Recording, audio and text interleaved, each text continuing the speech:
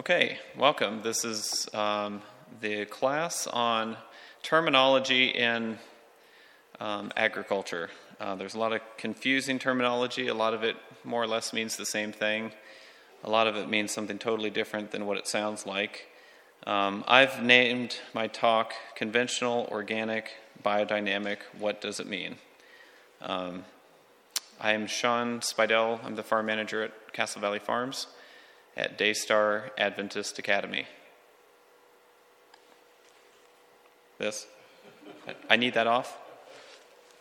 Okay. And I'm not the expert on this terminology, nor am I the most prepared for this talk, but it is what it is. I hope I can the concepts is what I'm trying to get across. The terminology can be, you can spend a lot of time. When I got into this, I thought, well, there's not that much terminology, but there is quite a bit out there. It says in Matthew 10:16, "Behold, I send you forth as sheep in the midst of wolves. Be ye therefore wise as serpents and harmless as doves." Why don't we pray? Lord Jesus, we want to thank you for blessing us, Lord, with truth, that you don't leave us in ignorance, that you do have ways, Lord, for us to be in spiritual health and physical health and not support the devil in any way possible. We just ask, Lord, that you would guide the discussion today and what I have to share. I just pray, Lord, that it's clear and coherent. In your name, amen. So the way that Christ teaches us, the way he taught Adam is walking side by side. The way he taught Enoch was walking side by side. The way Moses was taught was out there herding sheep. John the Baptist lived out of the city. He did not live in the hustle and bustle of the city. There's a lot that can be done just with observation. A lot of things can be done that way. The way he walked with the two on their way back from Emmaus, that's how the Lord communicates, is directly. It says, "Blessed is the man that walketh not in the counsel of the ungodly, nor standeth in the way of sinners, nor sitteth in the seat of the scornful, but his delight is in the law of the Lord, and in his law doth he meditate day and night. He shall be like a tree planted by the rivers of water, that bringeth forth his fruit in his season. His leaf also shall not wither, and whatsoever he doeth shall prosper. The ungodly are not so, but are like the chaff which the wind drives away. Therefore the ungodly shall not stand in the judgment, nor sinners in the congregation of the righteous. For the Lord knoweth the way of the righteous, but the way of the ungodly shall perish." The thing right now in life, the thing that I enjoy about the Lord the most is that he's only one God, and his ways are only one way. To me, that's a great boundary in life. Where we can actually meditate on his law, whether it's the moral code or whether it's the natural code. There are principles, the same principles in the scriptures of following the Lord, in all of his ways. I think they work in the natural sense as well.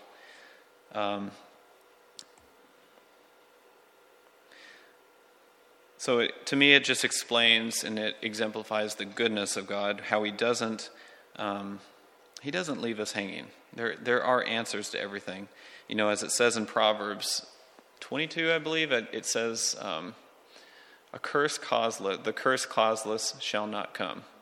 There's a reason if we are diseased. Maybe I have terminal cancer in me. I have no idea, but, we have a friend that has cancer, and, these things, they're kind of the nature of the world that we live in. But some of these things, I believe, can be avoided. So some disclaimers I'll just kind of read them. It says, "I have formed an opinion on the various growing disciplines from my journey from chemical farming to organic/compost tea." That was more of an interest, for a couple years, to the Reams method, to the biology-enabling Albrecht side of things. So I've come out of, I grew nursery stock at one nursery in Washington State, and it was a very it was a chemically driven nursery. I've managed an orchard in Michigan in college, and it was chemically driven. A lot of our revenue went right back into buying chemicals for the next year. None of this focuses on what's causing the problem in the beginning. The organic mindset thinks, well, it's just the biology, and you got all these toxic chemicals, and once you solve all that, then health will come. But health doesn't come. Some of the worst produce on the shelves, from what grocery store owners say, is organic produce. They say their best produce could be about 20% is the organic stuff, and the best stuff, the worst stuff, 80% is the organic stuff. So just because something is organic does not mean it's safe. It doesn't test out nutrient-wise. So I am not against using compost, as it will sound and may sound, but it is just a tool in the toolkit needed to fix the soil, not the entire toolkit. It's just one of the tools. Sometimes it should be used with varying degrees, and sometimes another tool should be used. So this standpoint is backed by the predictability of colloids in the soil, believe it or not. So a colloid is just a little particle in the soil that has charged surfaces, the nutrients attached to them, and depending on the nutrient and the size of the nutrient will determine whether that colloid separates or whether it compacts it together. So if you have a compacted soil, regardless of whether it's organic or whether it's conventionally grown, biology can't thrive. So air and water have to be able to enter and exit fairly freely. Another disclaimer, be open and cautious to new truth, but typically truth is simple, logical, and even mathematical and predictable. Just be aware of this. And then, as with all error, there is a measure of truth. So there's a number of growing methods out there that, they have a lot of truth in them, but they don't have some foundational things. Like for instance, one of our foundational truths is the righteousness of Christ. I mean, how do you do Christianity without that? You just can't. There's some things like that are just so invigorating and provide so much life and air into our souls that you just can't do without it. It's the Christ, our righteousness is lifting up Christ is the biggest thing that we have as a church to do. So there is some truth in all methods, but I believe there is a singular truth as there is one true God. Just the way that we as parents work with our kids and kind of teach them, I think the Lord wants to sit with us and kind of teach us some of these things, because he doesn't change. He's the same yesterday, today, and forever. So there's this controversy out there, and I see this coming into the Adventist church.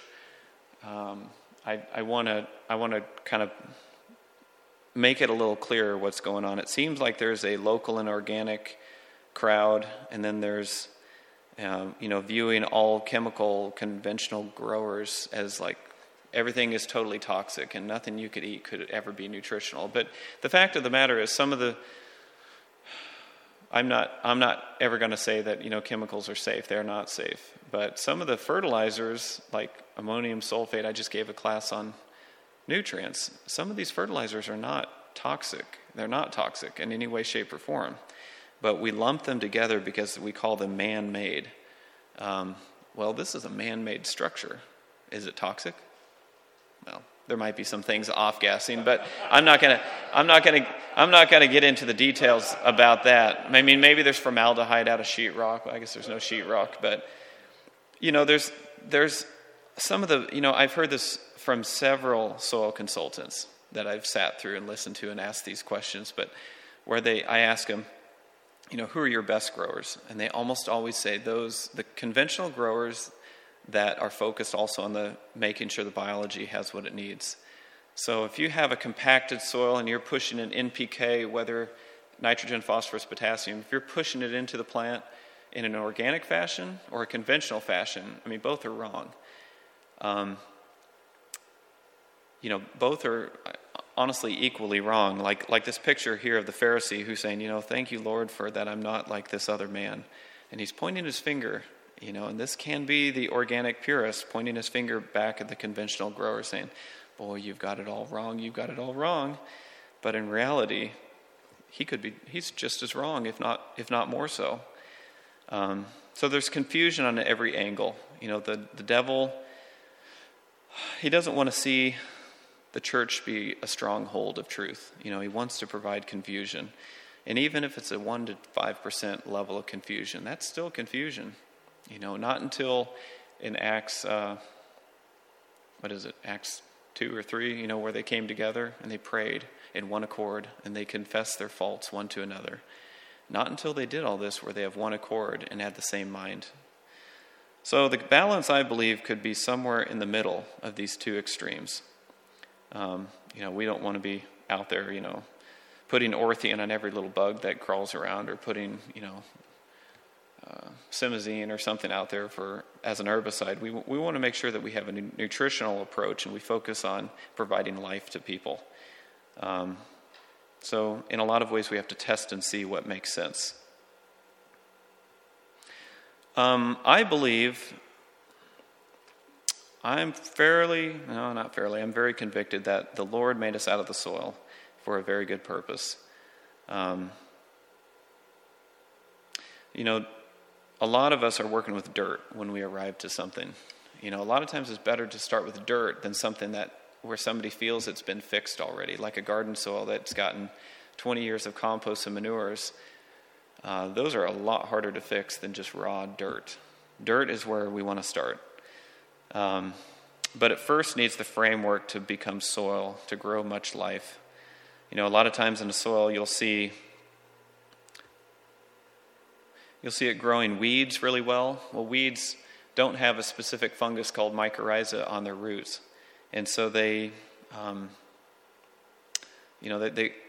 really can't do much except some of the primary changing the dirt a little bit into soil, but they really can't form the soil.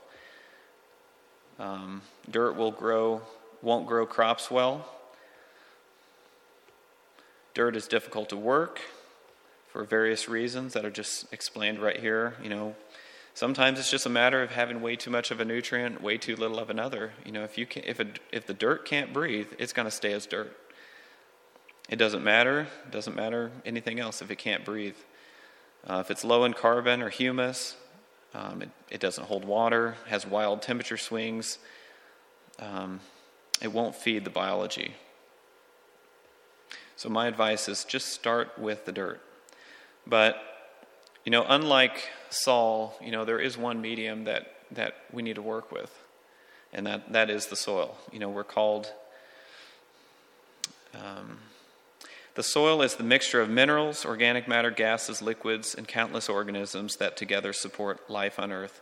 Soil is a natural body known as the pedosphere, in which performs 4 important things. It is a medium for plant growth. It is a means of water storage, supply, and purification. It is a modifier of the atmosphere of the earth. It is a habitat for organisms, all of which, in turn, modify the soil. I think that's a pretty good definition of what soil is.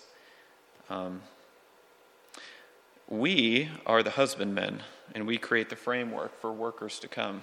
So at our school, we're trying to create the framework so the students can thrive and they have something to share when they do leave the school. But there's another set of workers we a lot of times don't think about, and that's what's growing in the soil. So if we do our work right, we can grow and multiply those critters in the soil pretty quickly.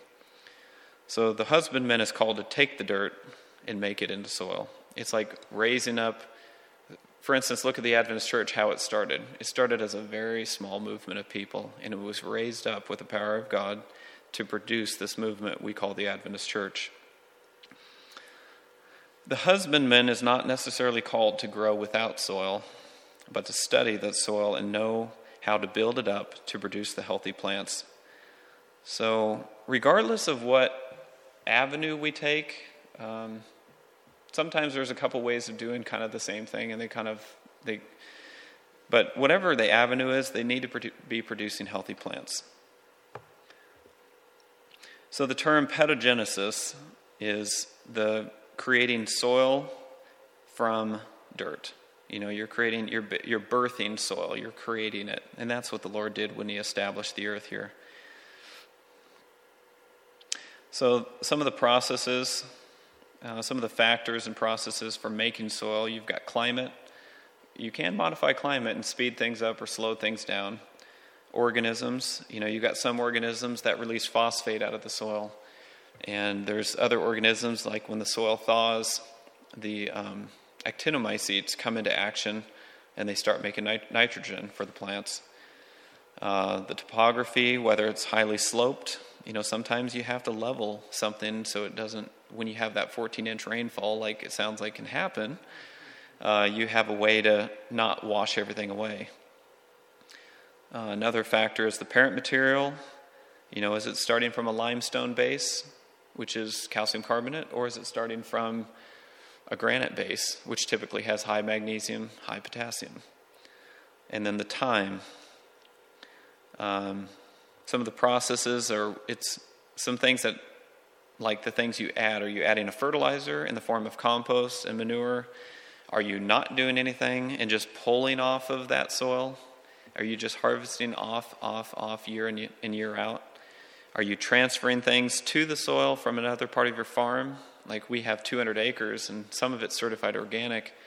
Since we can't use nitrogen harvested out of the air by man, some of these things we may in time have to grow on certain pieces of land and then harvest it and move it to the organic sides of things.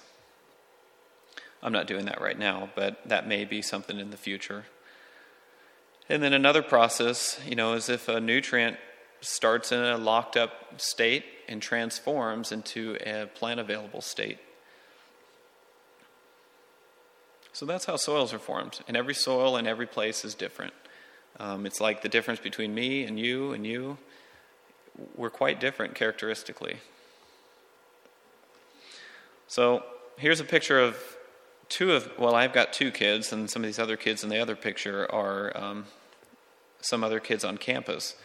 But each of them have a character. They're all different. They all honestly need to be worked with in a little different way, but the outcome is the character of Christ in them.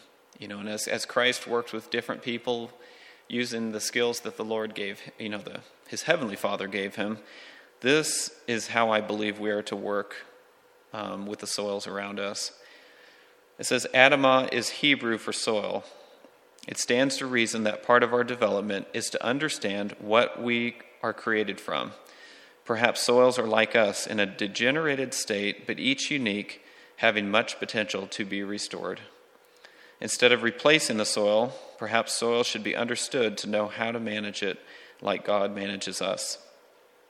Each soil is unique, but each soil, like children, express the best of their characters within the same boundaries. So the same laws.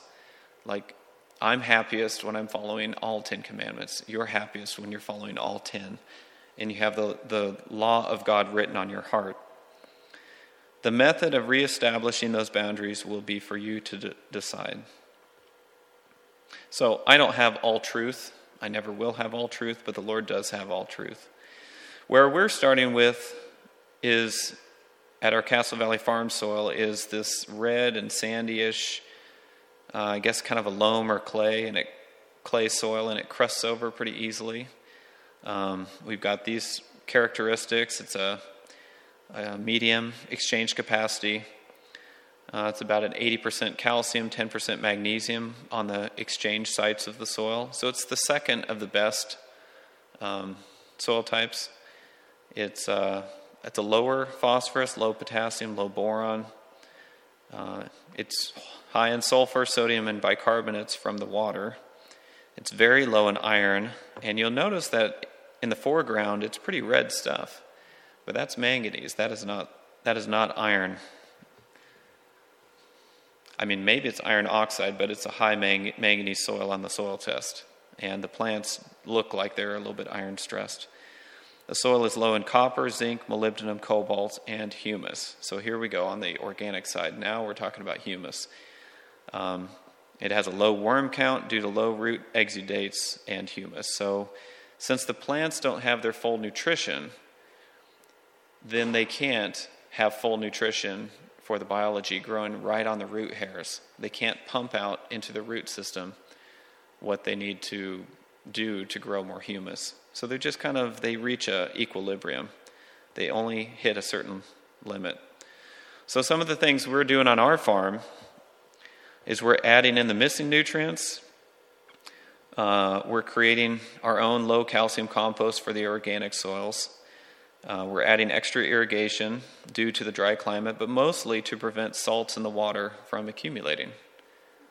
We're keeping our soil surface moist during seedling emergence, and we're inoculating seed with mycorrhiza to make sure that there's a spore or propagule right there as the seed germinates. That way that fungus can get on there, latch on, and benefit the plant and start growing some carbon. And we will be cover cropping in time. So these are things that we're doing. And notice I haven't said a word about permaculture. I haven't said a word about, organic. I guess I have said a word about organic. But there's things that I tend to try to take principles and not get latched onto one thing.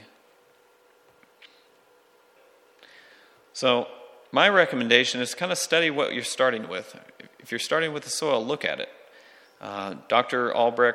William Albrecht said, you can't manage what you can't measure. And there's a lot of truth in that.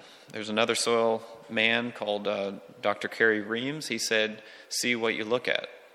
I mean, this is good counsel to have. So what you see in the soil here on the right is a piece of gypsum. We have gypsum in our soil as chunks. And it's not the same gypsum you would apply to your field. It's a different gypsum. Your best gypsum is calcium sulfate dihydrate. This is probably a monohydrate or anhydrous.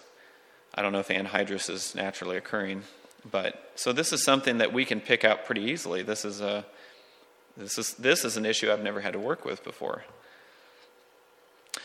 I have another grower friend that is trying to grow bananas, and what he's doing is he's measuring the character of his soil.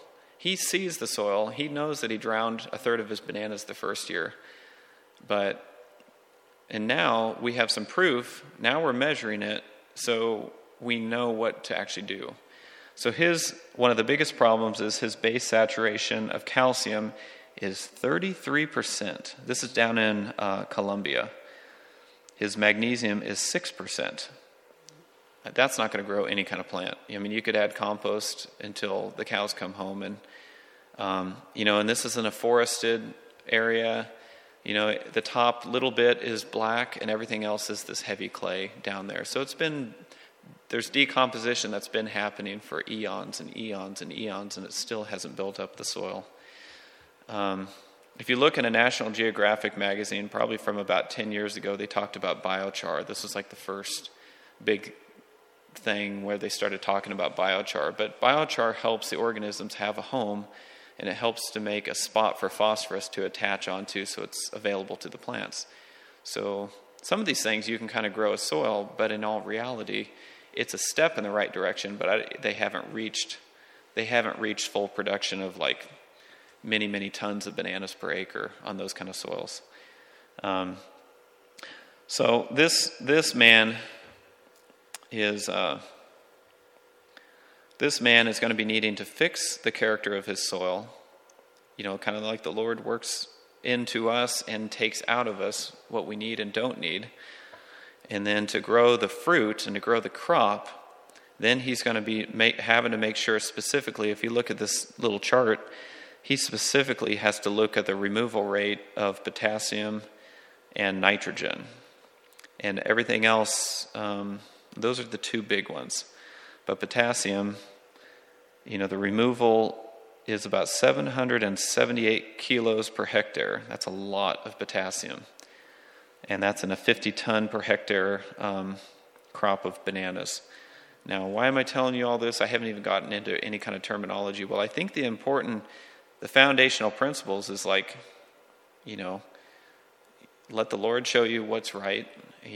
Don't get caught up in a lot of other things. But if a soil test is saying this, and it's proven to be repeatable, some of the other things can just be some additional, some of the permaculture principles are really good. Some of the even biodynamic things that they do, I wouldn't even say the principles, but some of the things they do are probably good.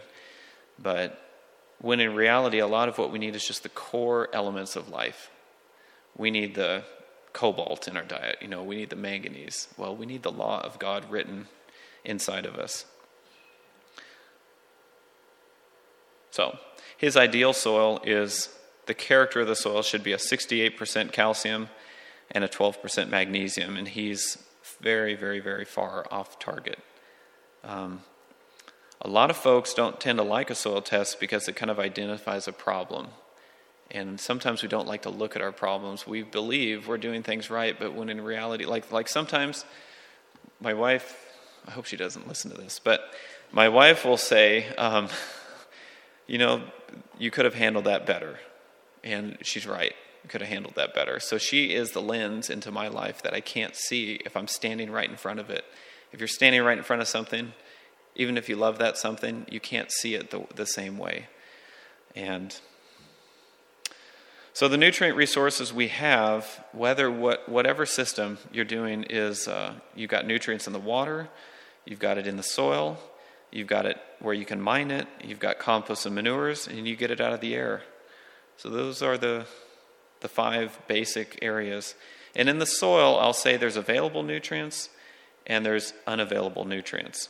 So regardless of whether you're heavily into permaculture or heavily into back to Eden method of mulching on top of the soil, it really doesn't matter as long as you're trying to make a healthy plant so that you're healthy in the end. Our job essentially is to restore, I guess our job is probably to restore the land so it glorifies the Lord, as the Lord restores us. So just some basic things that restore things, a stirrup hoe to wipe out weeds. That's pretty simple. That's not really a mindset where it's kind of a following, and this following only does this thing, this following does this thing. This thing it wipes out a problem. There's a keyline plow to open up the soil and start gathering water deep down in the soil. It's a good principle. Open up the ground so it can breathe, but it's not really opening it, it's just creating nice slices in the ground. Something that at the beginning, when I was more on the organic side of things, this was, there's no organic phosphorus source that doesn't have 20% calcium or more. And what a lot of people have come up with is if you need phosphorus, it's monoammonium phosphate. 1152O, that's a good source. To restore, we need to add carbon back into the system. Does it mean that we take carbon in very unnatural amounts and take it from a lot of land to concentrate it on a little bit of land? It could. There may not be anything wrong with that. But one of the easiest ways is probably just cover cropping, where they can take the carbon dioxide out of the air with a full mineral diet, and they pump more carbon into the soil. So this, to me, is restorative agriculture. I think I'm going to run out of time here. The father of organic is J.I. Rodell. He was born in 1898, of Jewish origin, died in 1971 on a talk show. He was a prolific publisher and writer. He really labored to get folks using compost and manures instead of artificial fertilizers. I don't know the history on this, but he was part of the Friends of the Land movement, where you had J.I. Rodell. The two main people that, in my opinion, are J.I. Rodell, who believes that everything must be natural, nothing could be man-made. And then you also had William Albrecht. Those were the two primary people that came out of that movement. J.I. Rodell identified a huge problem. You had everybody who was spraying everything else. They were using lead arsenate. How ridiculous is that? Nowadays, you take a Geiger counter up to that stuff, and it's it's going to go off because there's radioactive isotopes. So, they were spraying nicotine. He lived during the DDT era. So his strive was for chemical free. Is there anything wrong with being chemical free? No, that's really a great thing. Being chemical-free is really what we should strive for. But even Rodale, at the end of his life, he recognized that he couldn't get the best plant health, and probably he realized not the best animal health, by ignoring the soil nutrients. There is a character of the soil in the inert areas that affects the biological areas. Like I said in my last talk, clay chemistry is very repeatable. So some folks, they go into hydroponics. Well, let's just, we got this world, everything's contaminated. Let's just do without soil, or let's see if we can increase the yield. I think it's a cool thing. I like hydroponics pretty well. It's a method of growing plants in a nutrient solution, and it may or may not include inert substrates. But did God provide soil to grow our food? He did. Yes. I hear a yes out there. Did God form us out of Adama, which is soil? Yes. Can water solutions provide all mineral nutrition and microbial metabolite nutrition? So all the things the microbes are making in the soil, where plants can take them up directly or be on the surface of a carrot root or something, can hydroponics replace that? You have to add minerals to the water? Yeah, you have to add minerals. It's not just water. And I say I don't think so. Do I have a lot of data to back it up? No. But if the Lord designed us out of soil, and if, like for instance, if we're to strive to understand, like you, how do I save you in the Lord's kingdom? Should we not try to strive to figure out a soil, because a soil will help us make the right choices, because the food will be healthier? Should we not strive to understand what the Lord has already given to us? Is hydroponics cool and profitable? Yes, no doubt.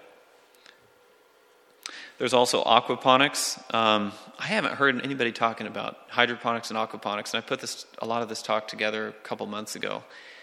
And I don't hear anybody talking about it, so maybe it's not a big issue. But in the cities, people talk about aquaponics quite a bit. It's cool. It's a method of growing fish or plants in a fish poo nutrient solution, and may or may not include rooting substrates. But is fish fertilizer great stuff? Yes. Does fish fertilizer provide nutrients in sufficient quantity to meet the needs of all the plants? And I say I don't think so.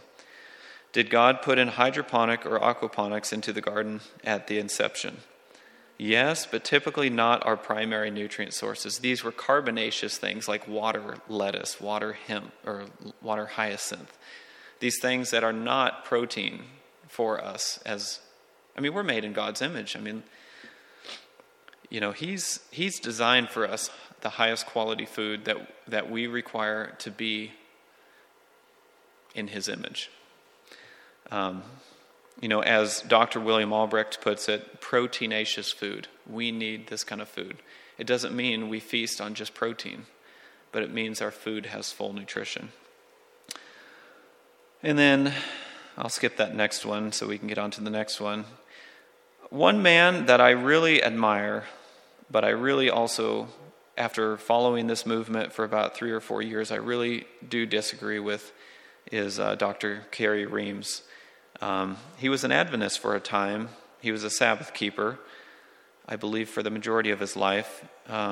He was an agronomist and a doctor of sorts, who the report is that he healed quite a few people just by changing their body chemistry. And can we heal ourselves by changing body chemistry?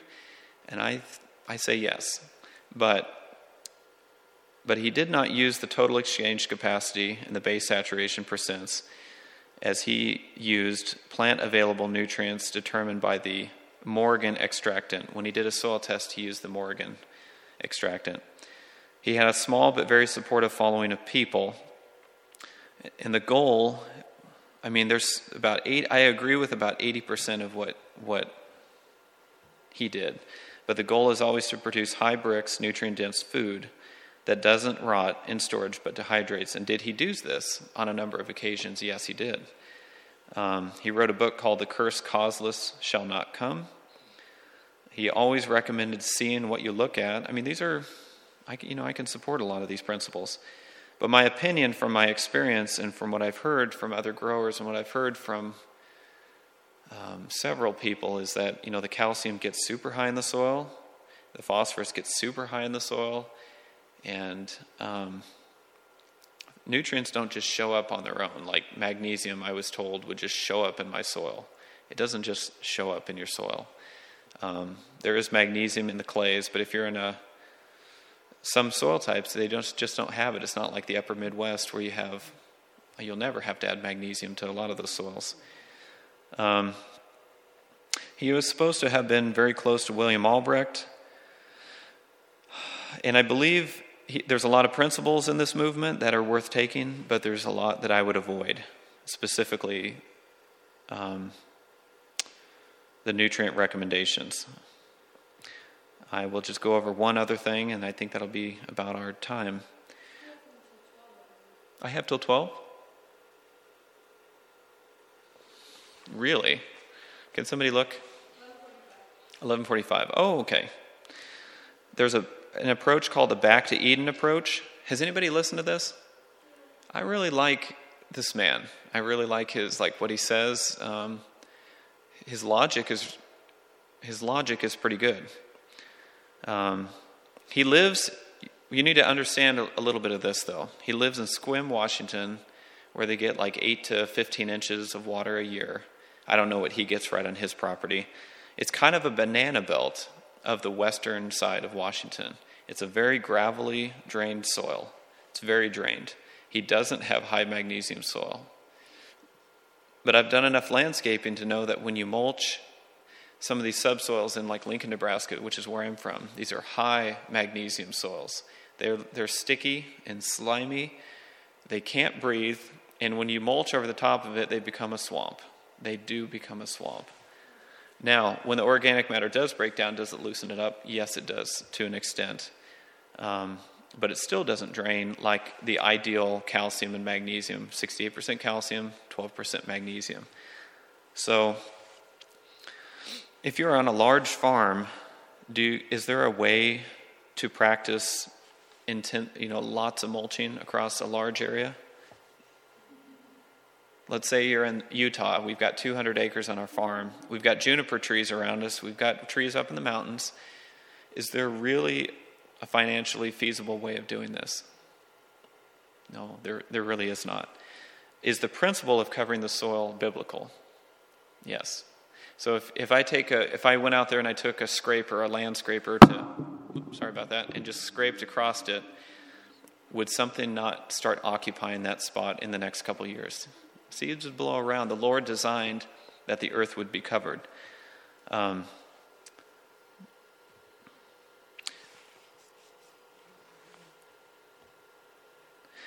I think the big potential, what I've heard other people messing up their soils. I've seen a lot of landscape soils where the plants literally drowned in these heavy clay soils by mulching on top. I've killed some trees by planting them too deep. So in Lincoln, in these new development sites, they love to run scrapers over everything. And they think they're in a hilly city and they need to do this. So they take all the topsoil off and it never comes back. And then you're planting out there and your tree, you've got this ball that's, it's about this from the table up, it's about this tall. And you plant this thing about that height. So you're like way above the ground so the thing can breathe. Chicago's actually even worse. They have a higher magnesium soil, so it's even more tight. So magnesium tightens, calcium loosens. I've heard a number of reports of people doing really well with this approach, really well. But I've heard a number of reports of people doing really poorly, how it ruins their garden. I love this man's biblical counsel that he gives as he does this video. You have to remember also that William Albrecht did a lot of animal studies, and even though a plant is green and it's a very photosynthetic plant, it doesn't mean it's a biosynthetic plant. It's producing full proteins. It's producing some of these secondary plant metabolites. So just because something is really green, you're giving it the NPK type of approach, it doesn't mean it's nutrient dense. And this is why like our food quality is declining, is because we're growing 300 bushel corn. I can't read that. 10? Okay. They're growing 300 bushel corn, but they're pushing yield instead of feeding the soil to feed the plant. So Eden, I don't believe was mulched. I believe that there was plants and there was carbon from the plants exiting the root system just like we have today. I believe that, if a leaf broke off, it broke down really quickly, in the ground. This is my system of covering the earth is with plants. Oops, I'm sorry about that. And I didn't realize that was a link. There's a link that shows up if you want to see other people's comments from the AdAgra folks. Last year's magazine has an article on the Back to Eden approach. But again, there's a lot of good.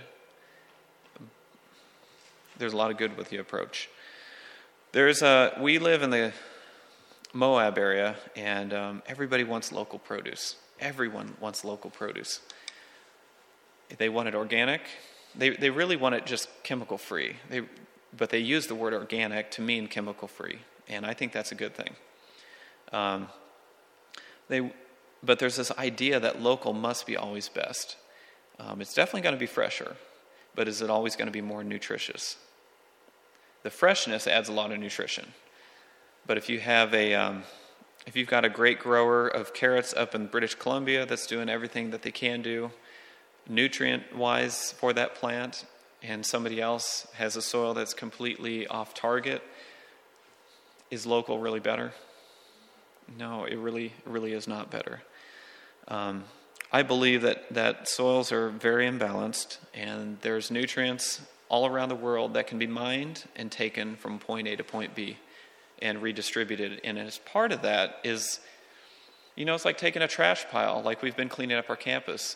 Taking a trash pile, taking it to another place, just getting it off the campus. There's some things, if you have a brush pile, sometimes you can just spread it out and mow it in and it's done. If you have a lack of boron, it comes from Boron, California, or it comes from Turkey, or it comes from Chile. It's basically one of 3 places around the world. And you add boron to your soil, and you're actually reestablishing the potential to do local produce for a lot longer. So my feeling is that local is not always best, but that we should be striving for nutrient density in all of our produce. Anyway, something stalled out. Let's just go over a couple things. We have a few minutes. Permaculture. Does anybody practice permaculture? It's kind of the same in some ways as the Back to Eden approach, taking lots of carbon materials and piling it on the land and tilling it into the land, getting a lot of soil life. And you have to remember some of the soil life, it needs a specific thing like earthworms that need a lot of bacteria. But just because something has a lot of bacteria doesn't mean it's going to grow a healthy plant. I've been to a permaculture institute up in Colorado, and I was interested for a time in looking into spraying compost tea. Now, compost tea is a great thing, but if your soil chemistry is so out of balance that the organisms won't thrive long term, it's not really a great value to people. It's kind of shortchanging them. But I was at this permaculture institute that had been going for 25 or 30 years, and you'd think by now they have everything lined out pretty much, but they've got loads of compost. The earthworms are everywhere. They've got all this. They've got a bunch of organisms. You look in there, there's predatory mites just scurrying around, and there's centipedes and millipedes and all sorts of life. But just because it's the low forms of life doesn't mean it supports all life. So there was a lot of diseases, a lot of insects on the plants in there. And what happens in typically on a small scale organic area is the tendency that, we started with a little bit and we started putting it on, and it worked really well. It worked really well. So it doesn't matter if this is permaculture or organic or whatever. Compost is a tool in the toolkit. If you're starting on a high phosphate soil, that the last thing you want to do is put manure on. That's the very last thing. But with this Permaculture Institute, they must have had really high potassium because the plants just looked way off to me. They were green, they had big leaves, but they weren't growing protein. They weren't growing a lot of protein per acre. And we need to focus on maximizing the biosynthetic nutrition so that we grow as much protein per acre as we can. So long story short is, it was kind of eye-opening for me to see that, all this organic matter, all these practices from a teaching institution, and it still wasn't right.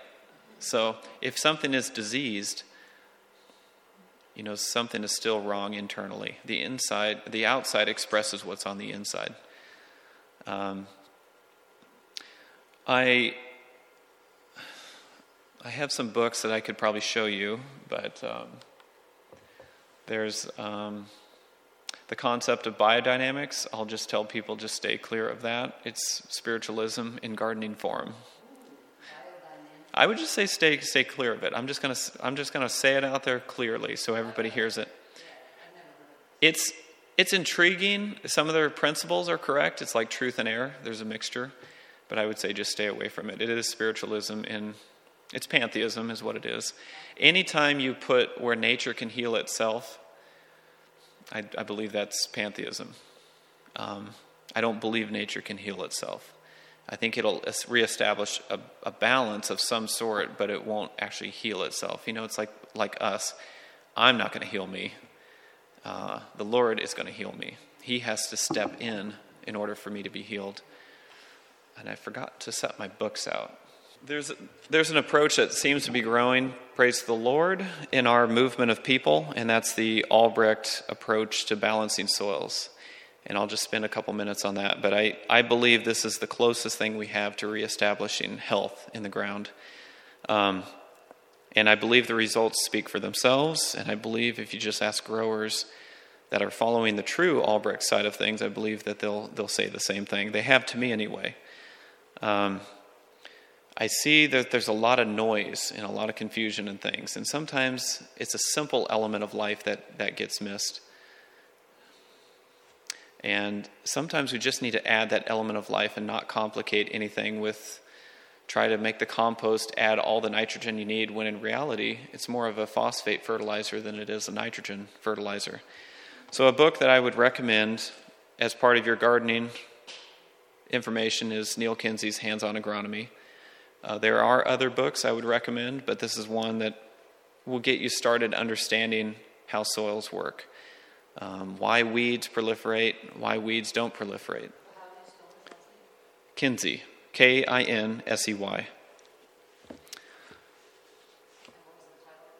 Hands-on Agronomy. So, do you have any specific questions? I hope I haven't stepped on any toes, and I hope those listening later on I haven't stepped on toes, but I do think that sometimes there's truth and sometimes there's error, and you just have to say it. So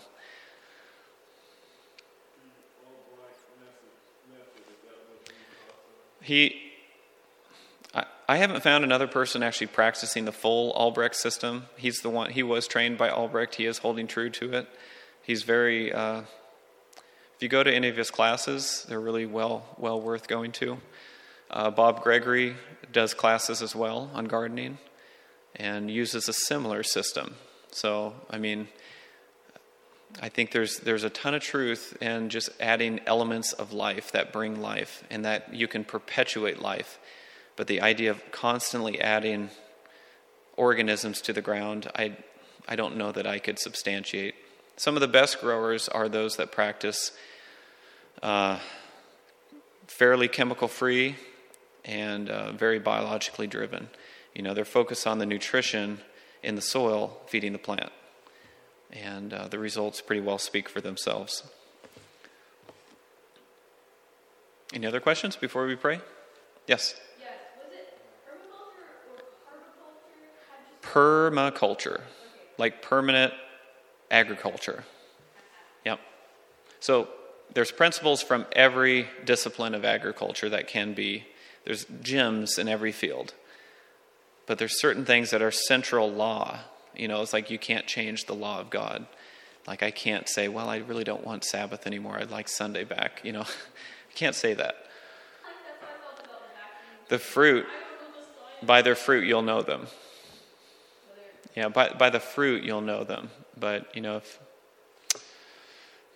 again, there's principles, and that's where the Lord has given us a mind. Why don't we pray? Heavenly Father, thank you for this day. Thank you so much for giving us a measure of your truth, Lord. And I just pray that we can uplift you in all that we say, all that we do, that we can gather all the truth there is, Lord, of healing this world, Lord, that we can use as a tool to minister to others around us. Just give us wisdom and discernment, Lord, because there's a lot of winds of doctrine happening out there.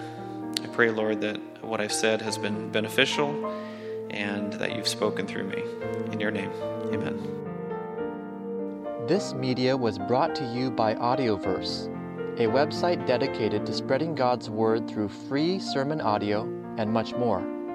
If you would like to know more about Audioverse, or if you would like to listen to more sermons, please visit www.audioverse.org.